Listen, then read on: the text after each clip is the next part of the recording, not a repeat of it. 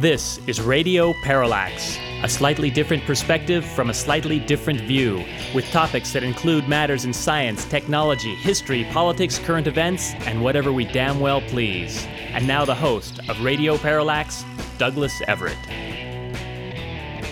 Welcome to the program, which by the very nature of our being a Thursday afternoon program every year on the final Thursday in November, necessarily becomes our annual Thanksgiving program. So, happy Thanksgiving, everyone. We realize that if you're listening to this program on the radio at the moment, you're probably driving to a Thanksgiving dinner somewhere. If you're lucky, that is. Of course, we like to point out every Thanksgiving that life does go on and that some people have to man their stations at hospitals, police stations, firehouses, and of course, radio stations.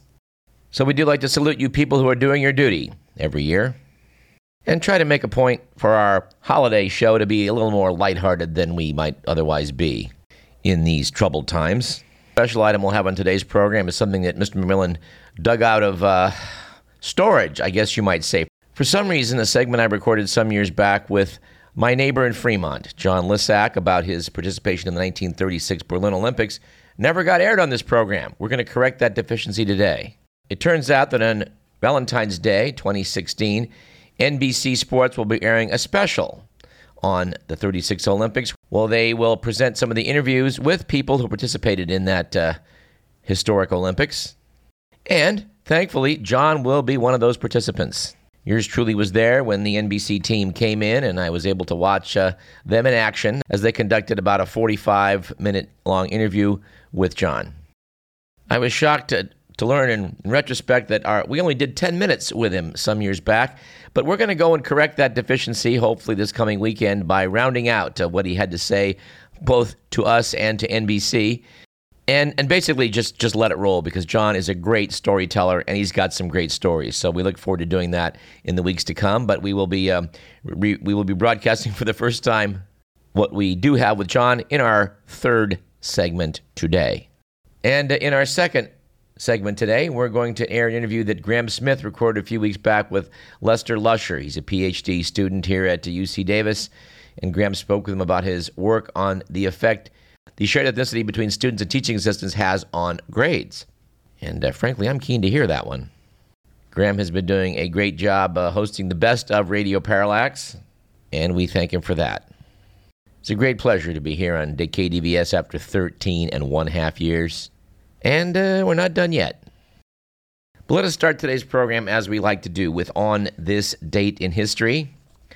The date is the 26th of November. Now, oddly enough, I don't know that we can say that Thanksgiving Day took place on this date because it seems rather imprecise looking back on that first celebration back in, 1621? I'm not really sure, frankly, but we can note with some greater degree of precision that it was on this date in 1941 that President Franklin Delano Roosevelt signed a bill officially establishing the fourth Thursday in November as Thanksgiving in the United States. Now, of course, the tradition of celebrating the holiday on a Thursday dates back to the early history of the Plymouth and Massachusetts Bay colonies. It turns out that 2 years earlier, in 1939, Roosevelt departed from tradition by declaring November 23rd, which was the next to the last Thursday that year, as Thanksgiving Day. Considerable controversy surrounded this deviation, and some Americans refused to honor his declaration. After 2 years, FDR admitted his mistake and signed the bill, officially making the last Thursday in November the national holiday. Now, Mr. McMillan has a story which I cannot verify, but it does come from the New York Times, which is oftentimes reliable, that apparently merchants lobbied FDR very heavily in 1939 to make it the third Thursday so they would have more time for Christmas shopping. Of course, knowing the merchants here in America as I do, I think that's just awfully far-fetched. They're not that greedy sort of people. Good God. We're only going to mention Black Friday once because we're horrified by the very concept. Of course, some other things did happen on November 26th. We do know that the English captain James Cook discovered the island of Maui in the then Sandwich Islands, which of course were later renamed as the Hawaiian Islands. And I got to say, if you're going to sail around and discover something, Maui, it's not a bad choice. And on November 26th, in 1927, the Ford Motor Company announced the introduction of the Model A. It was the first new Ford to enter the market since the Model T, introduced in 1908. With prices starting at $460, nearly 5 million Model A's in several body styles and a variety of colors rolled onto America's highways until production ended in 1931. Although my understanding was that sometime in the 30s or 40s, I presume the 30s, Ford sold the manufacturing equipment to the Soviet Union, which evidently continued to crank out Model A's for some time afterwards. I'm particularly fond of this item because yours truly learned to drive on a Model A. A torn-up old jalopy flatbed version of the Model A. It was a truck. We used to drive it around the orchard. They really did build those things. And in one item that today I think we're just going to take the position the less said about the better, we note that it was on November 26th in the year 2000 that the Florida Secretary of State, Katherine Harris, certified Governor George W. Bush as the winner in the state's presidential election. And that is all we're going to say about that black day in history. Our quote of the day comes from the Rolling Stone article by Matt Taibbi about the Republican presidential race. The piece is titled, "The Clown Car Rolls On." And the quote is Matt Taibbi's repetition of what headline appeared in New York Magazine. Taibbi described it as perhaps the single funniest headline presidential politics has ever seen. You can be the judge of that, dear listener, but the headline is as follows. Ben Carson defends himself against allegations that he never attempted to murder a child. And we like this Taibbi piece so much, we're going to quote rather extensively from it, probably later on in this segment. Our quip of the day comes from British MP Enoch Powell, who once said, "For a politician to complain about the press is like a ship's captain complaining about the sea." Our stat of the day is that although the hedge fund industry as a whole lost 1.6% in the year ending in September, it turns out that managers of mid-sized portfolios are projected to have an average annual salary of $950,000. I think we'll throw in a bonus stat for today, which is that just 5 companies earned 70% of the $300 billion in revenue generated by all internet companies over the past year. Facebook, Amazon, Google holding company Alphabet, eBay, and QVC owner Liberty Interactive are those 5 companies. For our good news item of the program, we have this. Taco Bell announced last Monday its plan to serve cage-free eggs in all of its U.S. restaurants by the end of 2016, joining other major restaurant chains that are changing the egg industry in reaction to consumer demand and pressure from activists. Now, I can't say personally that I've ever eaten a breakfast at Taco Bell, nor, in fact, if I think about it, do I know anyone who has. In fact, this demands that one must ask, Taco Bell serves breakfast? Anyway, it's a small item, but it's a piece of good news, and we applaud the people at Taco Bell. For our joke of the week, we have the writers of Jimmy Fallon to thank for this. Ivanka Trump said that her father loves eating at McDonald's. That makes sense, considering that the McFlurry is also what Trump asks for when he goes to the barber. And finally, for our anecdote of the week, we would note that a Singapore Airlines flight had to make an emergency landing after emissions from a flock of flatulent goats in its cargo hold triggered smoke alarms. Apparently, the cargo plane was en route from Sydney to Kuala Lumpur carrying 2,186 goats. And no, we don't know how you get 2,000 goats on an airplane. So don't even think about writing us and asking. You can, of course, direct other inquiries to info@radioparallax.com. But back to Singapore Airlines. Apparently, crew members heard a warning indicating that the plane was on fire. The 747 diverted to Bali, where emergency services boarded the craft but were unable to find any trace of fire, heat, or smoke. The inspectors then concluded that a harmless buildup of exhaust gases and manure produced by the live cargo had somehow triggered the alarm. I do have to editorialize. If your alarm cannot distinguish fire from goat flatulence, there may be a design problem. All right, without much further ado, let's jump into the good, the bad, and the ugly.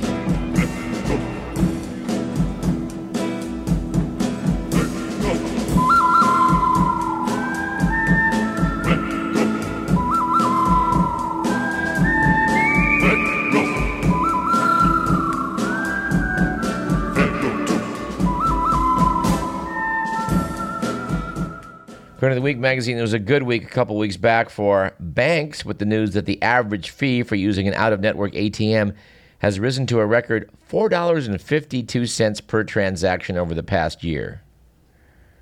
In Atlanta and New York, fees average more than $5 and can go as high as $8, according to the Wall Street Journal. It was, on the other hand, a bad week for safe havens for the homeless, after a bus station in Dorset, England, began blaring bagpipe music over the loudspeaker to keep the homeless from spending the night. Said one station worker, "It seems to be doing the job. You try getting any sleep with that going on." That, in fact, is not something that we will try to do. And it was an ugly week for marketing. Or is it for Moscow restaurant patrons? We're not sure, but we are fairly certain that in all the years of doing the good, the bad, and the ugly, this is not only one of the ugliest, it's also one of the worst ideas we've ever come across. But here's the story. A new restaurant in Moscow is giving what's described as adventurous diners the chance to eat their meals out of a toilet. At the Crazy Toilet Cafe, customers sit on real toilets and eat lavatory-themed dishes. Apparently, the $8 lunch starts with brown mushroom soup served in a mini toilet bowl, followed by swirly sausage on a bed of mashed potatoes, and ends with whipped chocolate ice cream. As we say, one of, if not the worst ideas we've ever run across. The Week magazine quoted the cafe's manager, Inga Yaroslavskaya, as saying that she's certain the establishment will be a success. Noting, it's not everywhere you can get good food from a toilet bowl at very reasonable prices. You know, Mr. We might have made that our quote of the week. That might be the quote of the year. Anyway, moving right along, we would note that it was a good week last week for Jeb Bush, while simultaneously being an ugly week, I think, for the nation's media, with the news that Ben Carson got publicly slammed by a person described as his top national security advisor. He apparently openly complained that the retired neurosurgeon just didn't seem to grasp foreign policy issues. The advisor told the New York Times, "Nobody's been able to sit down with him and have him get one iota of intelligent information about the Middle East." Now, I guess we could have called that bad news for Ben Carson, because it is. But let's go back to good news for Jeb Bush. The person that said this is Dwayne R. Claridge, also known as Dewey Claridge. The part that gets me about this item is the neutral description of Dwayne R. Claridge by the New York Times and others as being Ben Carson's national security advisor. If Mr. Carson is enrolling Dewey Claridge to help him with his foreign policy, well, I would say this represents a masterstroke by the Bush camp. Because it turns out that Mr. Claridge isn't just a 30-year CIA veteran and foreign policy authority. He was also one of the central figures in the Iran-Contra scandal. Turned out back in the 80s, George Herbert Walker Bush was hip deep in the trading that was going on for arms and drugs and hostages, which was being conducted by our CIA, of which George Bush had previously been the director. The Iran-Contra scandal caused quite a stink. We've talked about a lot of the aspects of that stink on this program in past shows. But the couple points we're going to be led to today, and in this we have the Spartacus Educational Forum site to thank, is that back in the 80s, when the House Select Committee to investigate covert arms transactions with Iran was established, the most important figure on the committee was then the senior Republican member, Richard Cheney. And as a result, George Bush was totally exonerated when the report was published on the 18th of November back in 1987. Now, when George Herbert Walker Bush later became president, at the end of his term, he set out to reward those who had helped him in the cover-up of the Iran-Contra scandal. Caspar Weinberger, Robert McFarlane, Dwayne Claridge, Claire E. George, Elliot Abrams, and Alan Fires, all who had been charged with offenses related to the Iran-Contra scandal, got pardons from Bush. You'd have to think of Dwayne Claridge then as someone affiliated with the Bush camp, wouldn't you? So if Ben Carson is dumb enough to use him as a foreign policy advisor, I think that's proof right there the man cannot ever be president. course, I do have to quote the good people at Wait, Wait, Don't Tell Me on last weekend's show, who, after quoting many of Ben Carson's odd statements of late, noted that in the future, his brain surgery gigs are probably going to dry up. All right, I promised I'd quote from that wonderful piece by Matt Taibbi in Rolling Stone. I guess this would be the time to do a little bit of that. Let's quote what Matt had to say about Jeb Bush. It's hard to recall now, but a year ago it appeared likely that Bush would be the Republican nominee. He had a lead in the polls, and some Beltway geniuses believed Republican voters would favor more moderate choices in 2016, pushing names like Chris Christie and this reportedly smarter Bush brother to the top of the list. Moreover, the Bush campaign was supposed to be a milestone in the history of post-Citizens United aristocratic scale tipping. The infamous 2010 Supreme Court case that deregulated political fundraising birthed a monster called the Super PAC. This new form of slush fund could receive unlimited sums from corporations, billionaires, and whomever else, provided it didn't coordinate with an active presidential campaign. Bush announced his candidacy on June 15th, but he and his super PAC, Right to Rise, had been raising money all year long. 15 days after his announcement, Bush was sitting on top an astonishing $103 million. $100 million, a name that's American royalty, and an apparent backing of the smoke-filled room. What could go wrong? Only everything. Bush iceberged his candidacy when he crisscrossed the country in mid-May, trying his face in knots in desperate attempt to lay out a cogent position on his brother's invasion of Iraq. During a remarkable 5 days of grasping and incoherent answers, in which Bush was both for and against the invasion multiple times, it became clear that this candidate doesn't know how to cut his losses and shut up when things go bad. People began to wonder out loud if he really was the smarter brother. In Hollis, New Hampshire, there's little evidence of a remade Bush candidacy. His stump presence is surprisingly half-assed.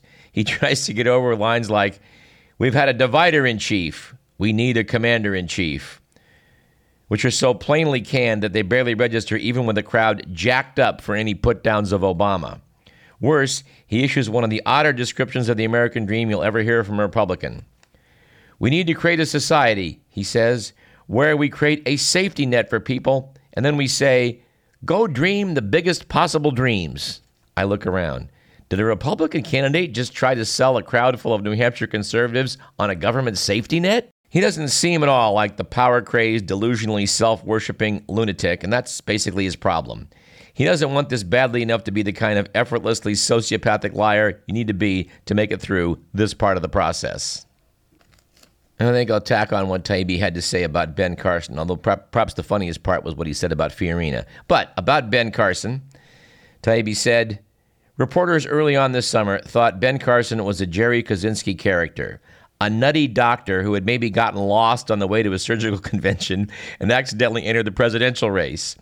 In the first debate, he looked like an amnesiac who might at any moment reach into his pocket, find a talisman reminding him of his true identity, and then walk off stage. Then he started saying stuff." Now, everyone who's been to an American megachurch recognizes the guy who overdoes the before portion of his evangelical testimony, telling tall tales about running with biker gangs or participating in coke orgies, before discovering Jesus, of course. As some ex-evangelicals have pointed out, Carson fits this model. He claims in his autobiography, Gifted Hands, that he once tried to stab someone named Bob, failing only because he accidentally hit the belt buckle. Soon, reporters were interviewing childhood friends who are revealing what is clear if you read between the lines of Carson's book, which is that he was probably never anything but a nerd with an overheated imagination.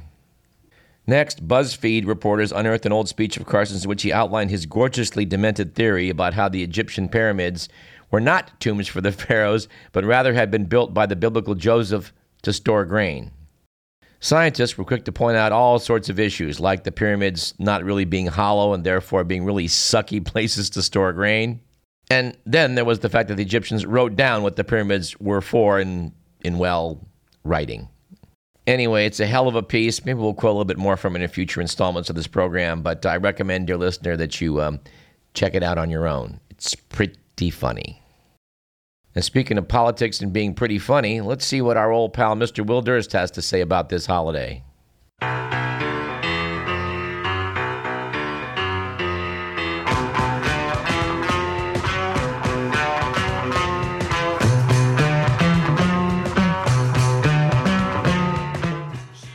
Hey guys, Will Durst here with a few choice words on my absolute favorite holiday of the year, Thanksgiving.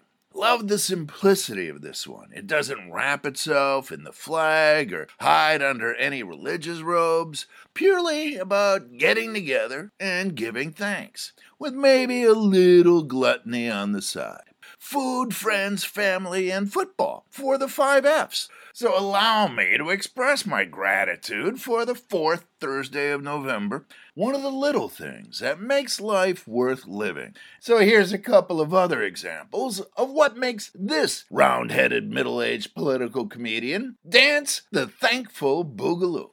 Donald Trump, who wants to run the country like a business, which is worrisome because he looks like the kind of guy who would burn it down for the insurance. Carly Fiorina, who was such a bad CEO at Hewlett-Packard, they're still laying people off. Chris Christie, for single-handedly disproving that whole too-big-to-fail theory. Bernie Sanders, who has elevated the art of cranky to the level that he should change his website to heyyoupunksgetoffmylawn.com.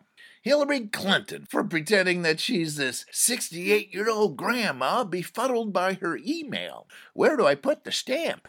Dr. Ben Carson, for being as clueless as Sherlock Holmes after a mind wipe. The 22nd Amendment to the U.S. Constitution, which since 1947 has kept the American public from making the same mistake more than twice. The entire GOP, which is currently waging a war for its very soul. The GOP soul, a lot like the poetry wing of the Federal Reserve. Martin O'Malley, who won't have to worry about taking a urine test because no performance-enhancing drugs will be found in his system. And finally, the entire Democratic Party for being as clueless as Ben Carson. For Radio Parallax, I'm Will Durst. Happy Thanksgiving, everybody!